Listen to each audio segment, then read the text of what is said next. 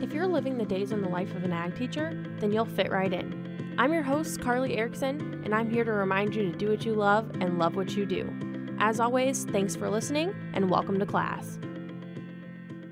We have a very special guest with us here today from Iowa State University 4-H Extension and Outreach. Brenda Allen is here to talk with us today about positive youth development and how it's necessary both in and out of the classroom. So Brenda, tell us about your role here at 4-H. Sure. So my name is Brenda Allen, and I have been working in the 4-H Youth Development Program for the last 20 years.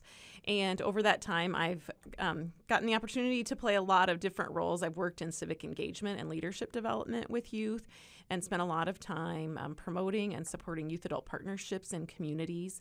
And my current responsibility is primarily professional development, and so focusing a lot on positive youth development with our staff, our volunteers, and community partners.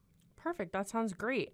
What do you think is one way that we can maintain and encourage positive youth development in our classrooms as educators? I started out in a K-12 classroom. I was a middle school social studies teacher years ago, and as I transitioned to the 4-H program, one of the things that I found to be especially true is that while we focus on non-formal education, all of the best practices or principles that we talk about in the 4-H Youth Development Program are also true in a K-12 classroom.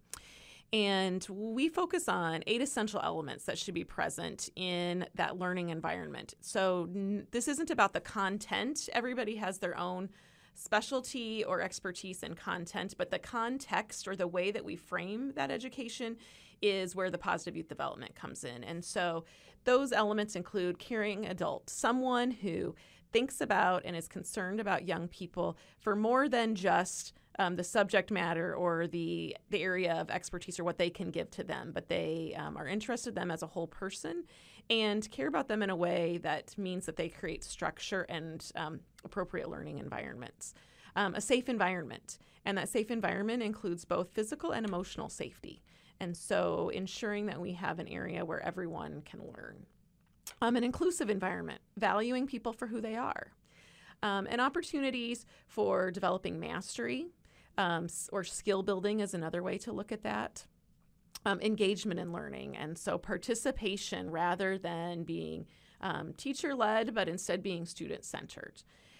We also try to focus on engaging and connecting our learning to the future. So what is it that we're doing and how does that apply to something outside of this moment, whether that's next week, next year, or maybe future down the career path. Self-determination. So what is our work? How do we make sure that we have choice in our work and that youth have an opportunity to have control over what they're learning and or how they're learning it? And then finally, service. How do we connect the things that we do with others around us and being respectful and seeing that I have influence on other people?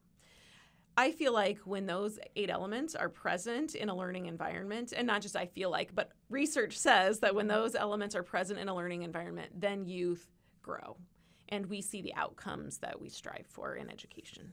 Absolutely. And do you have any experiences of that in your own personal classroom that you think were really beneficial and a turning point for your students? I guess one of the things that I would hearken back to in terms of the educational experiences I've had is when young people have had the chance to have control over their projects or their work, then they really see that success and that ownership is important. And that concept of choice, that then they have bought in more to whatever their effort is and are excited not only for the achievement, but also to tell other people about that and help them learn more as well. Yeah, absolutely. So do you think that like hands-on experiences then are a better way to learn in general? You know, the 4-H program specifically is geared completely around the experiential learning model. And when we talk about that, the do component, that action gets people excited. But for me, in a lot of ways, it's the least important because then what happens after it is where the real learning takes place, the reflection and application. So what is it that we did and why did we do it that way? And then how does it impact learning for the future? But if we never get to that do, if the way that we do learning is more disseminating information to take in, then young people don't always make the connections that are needed to really buy in and be excited or engaged in the process. And so for me, experiential learning or hands-on experiences are critical to make the connection and build the excitement. But I also really want to emphasize that it can't stop there, that where that real learning happens isn't just in the action or the hands-on experience, but it's that reflection and application. So being purposeful about that process of talking through, so what is it that happened when we did that? And why did it happen that way? Could we have done things differently? And what would be the impacts if we had done that? And even taking it further to say, so what does that mean for something that you might do in the future? Or how does this apply to sometimes it's relationships that we have and making those connections, or sometimes it's about like a future career, or it can be really broad. But that helps to get that mind thinking. And when we go back to those 8 essential elements, we get to that application to the future and being able to make those critical connections. Yeah, for sure. So based on that, then would you say that rewards are something that's important to have for student learning? Is it important to have rewards and incentives to get our students to do things, or is that not beneficial? You know, I have never in my education career put a lot of emphasis on tangible or physical incentives or rewards necessarily, unless it's for a unique activity. Maybe we're doing a contest or a game and it's extra credit or that kind of thing. But otherwise, to me, when young people are really engaged and feel ownership of their work, that's where the incentive comes, or the reward. That ownership becomes the drive that they need to accomplish the task. And so I put less emphasis, I guess, on creating extrinsic rewards and focus more on the intrinsic side. Perfect. Yeah, absolutely. I would say that that's definitely the greatest reward for students, is having their final product and then making those connections to realize for their future that what they just did has such a large impact going forward. Mm-hmm. So do you think that parents should be more involved overall in student learning? Ideally, I think that young people need lots of people in their lives, lots of caring adults. I hope that parents can be actively engaged in all kids' education. I know in reality, every kid comes from different family experiences, and so that doesn't always happen to the degree that we want. But I also think when and where possible, it's the responsibility of educators to reach out and try to improve those connections. One of the work efforts that I am working on in some of my other non-formal work is with parents of kids who are English language learners. And they are often intimidated to work closely with schools because they don't know how to reach out, or that hasn't been a tradition in their home culture. And so while we often think as teachers that if we're not hearing from parents, then they're also assuming everything's going well.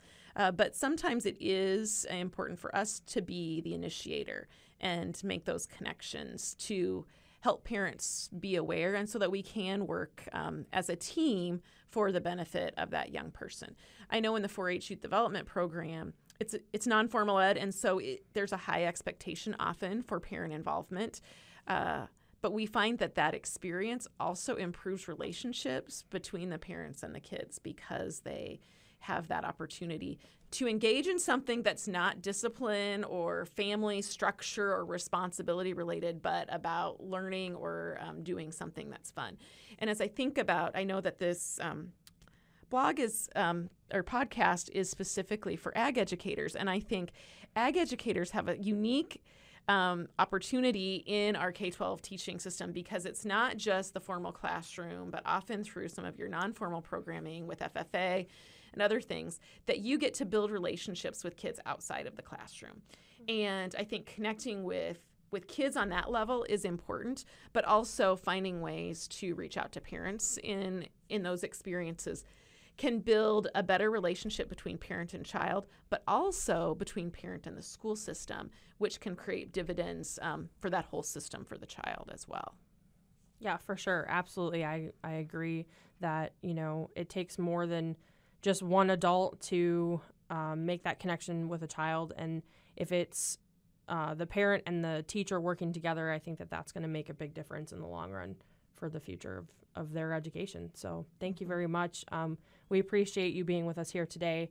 All of your information is so beneficial for our classrooms and for our teacher and student relationships and our parent and teacher relationships. So thank you again. Today we're going to be talking about equal opportunities for all. We heard from Brenda Allen speak on positive youth development both in and out of the classroom. And I know for ag educators, this is a really big and important piece of our role. And we see our relationships grow and develop with students all throughout the year, every school year. So we can have students from the time they're a freshman all the way through senior, and we get to be with them and experience every milestone all throughout their high school career. And that's something that is my personal favorite thing about teaching agriculture, is that we get to know our students on such a personal level. And other teachers within the high school maybe don't get to experience that like we do.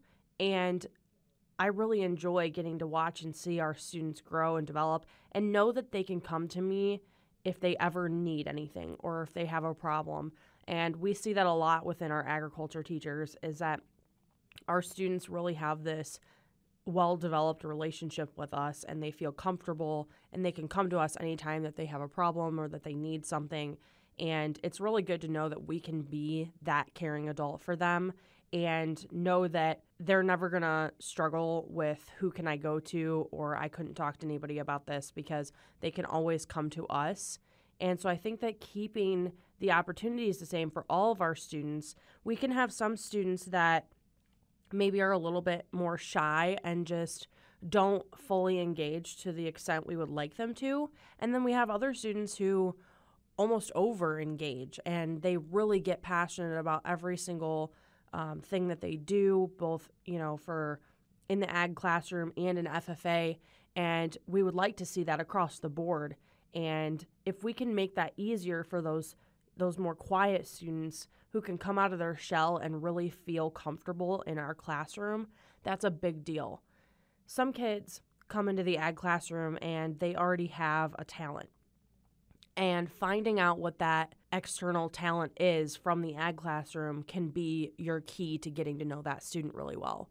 We see this a lot with the athletics department. If we have students who are really into a specific sport, if we can engage with them on that level, and then we can transfer that relationship into our ag classroom. I know some students will come up and say, hey, can you come to my volleyball game tonight? Or can you come to my baseball game tonight?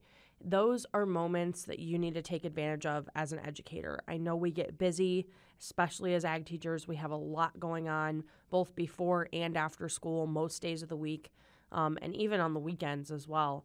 But it is important to show your students that you're willing to be there for them, even if it's not agriculture related. They just want somebody who is going to be there for them and show their support, and that can really help build that relationship for going forward in your classroom. And you might see them really go from not giving their best to giving more than their best. And that is exactly what we want to see going forward.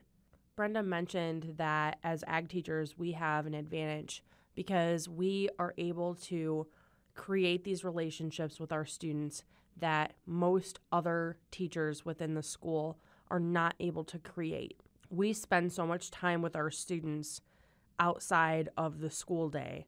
And if they're willing to spend that time with us and we're there to spend that time with them, then we ought to make the most of every relationship that we can build from that point forward. And like I said, we can have our students from freshman to senior year, and that's a lot of growing time. We can help develop them and turn them into amazing adults who are going to go on to do great things, whether it's for the agriculture industry or not.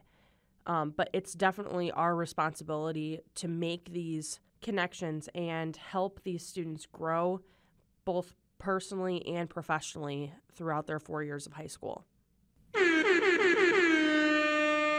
You know what time it is. It's time for the Ag Career of the Day. Today's career falls under agricultural education as a soil conservationist. According to the United States Department of Agriculture and the Natural Resources Conservation Services, a soil conservationist at the entry level is responsible for working with landowners in creating and maintaining plans to conserve soil in a particular area. A bachelor's degree in a related field of agriculture is typically required. And that's the Ag Career of the Day. I was one of those students who was quiet and shy in the very beginning. I was the freshman who didn't want to attend anything because I didn't feel comfortable. I just didn't feel like I fit in as well as I could have, which was far from the truth.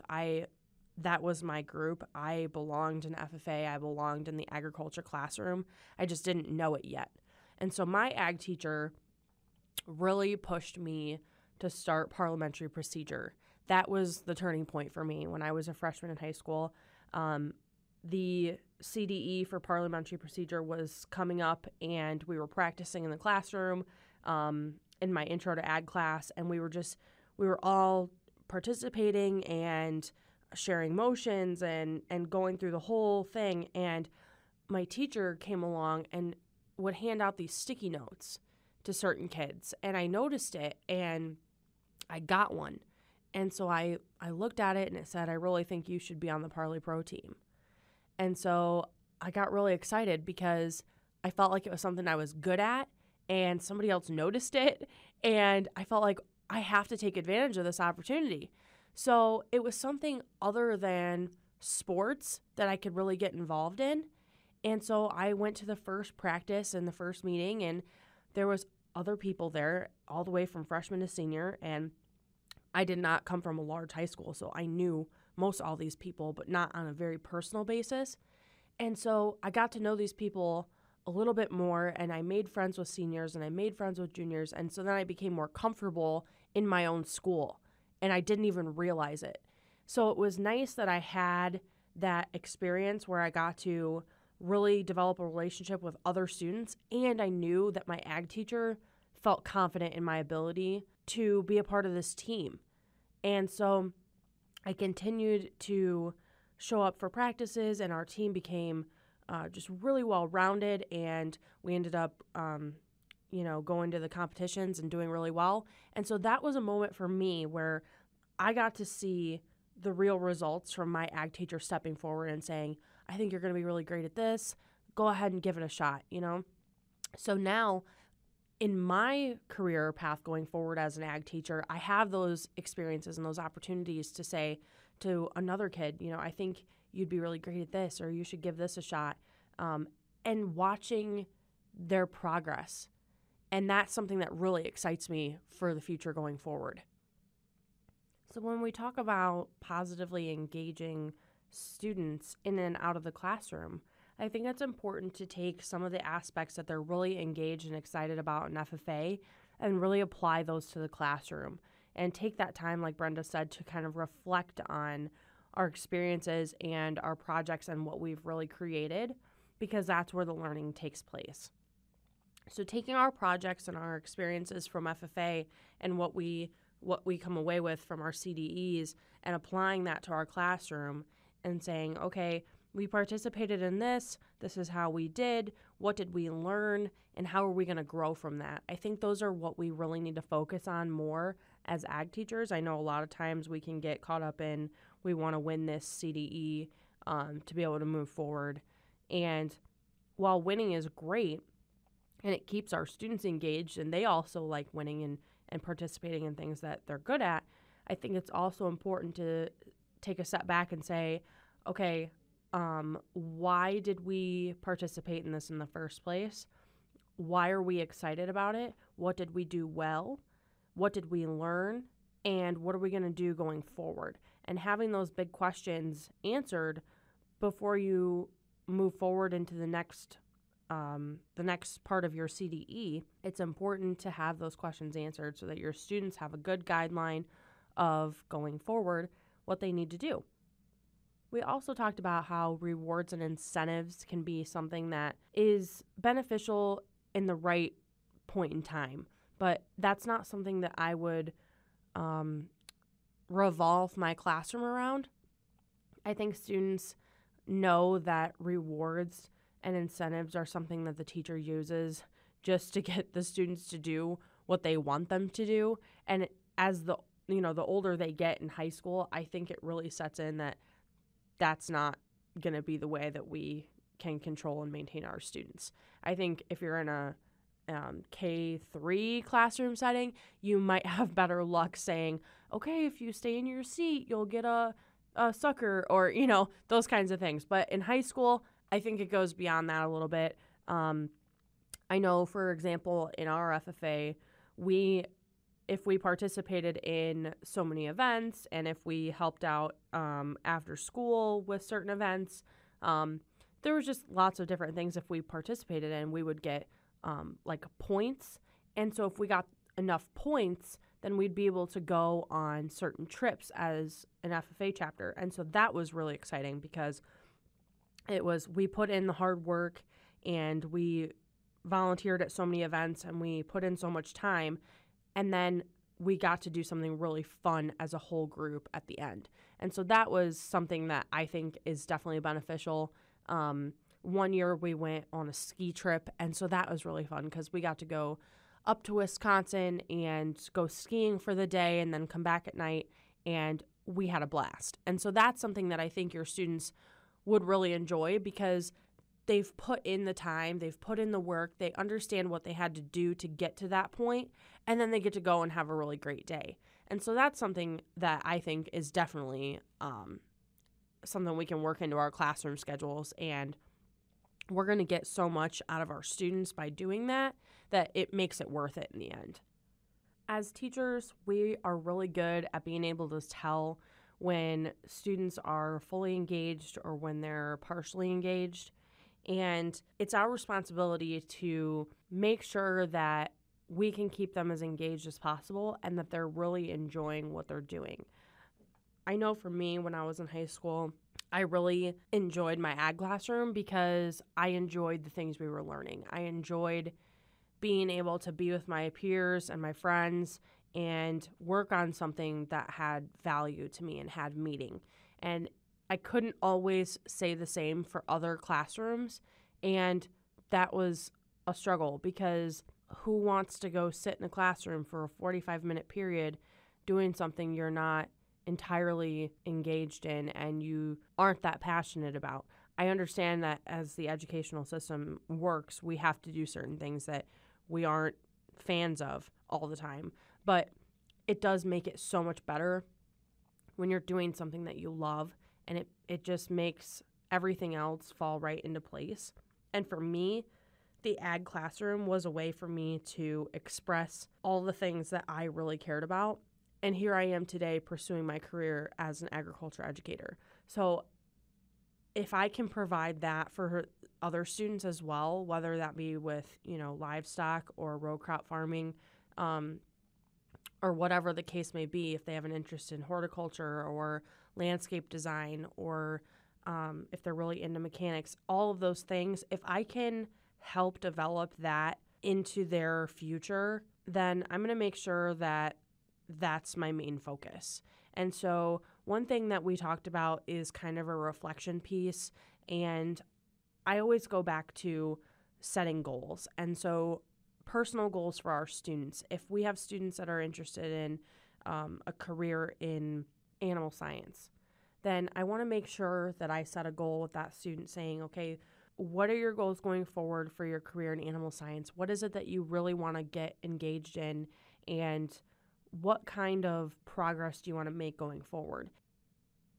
It's also important to say that we're going to do this for all of our students. So it's easy sometimes to fall into only paying attention to your students who are overly actively engaged in your classroom and out of your classroom. And sometimes that's a mistake on our part because like I said, I was one of those students who wasn't entirely engaged from the beginning. It took a lot of work from my ag teacher to really get me engaged and interested. But I can tell you by my probably the middle to end of my sophomore year, I was completely sold. And I then became one of those students who was engaged in everything and wanted to be a part of everything.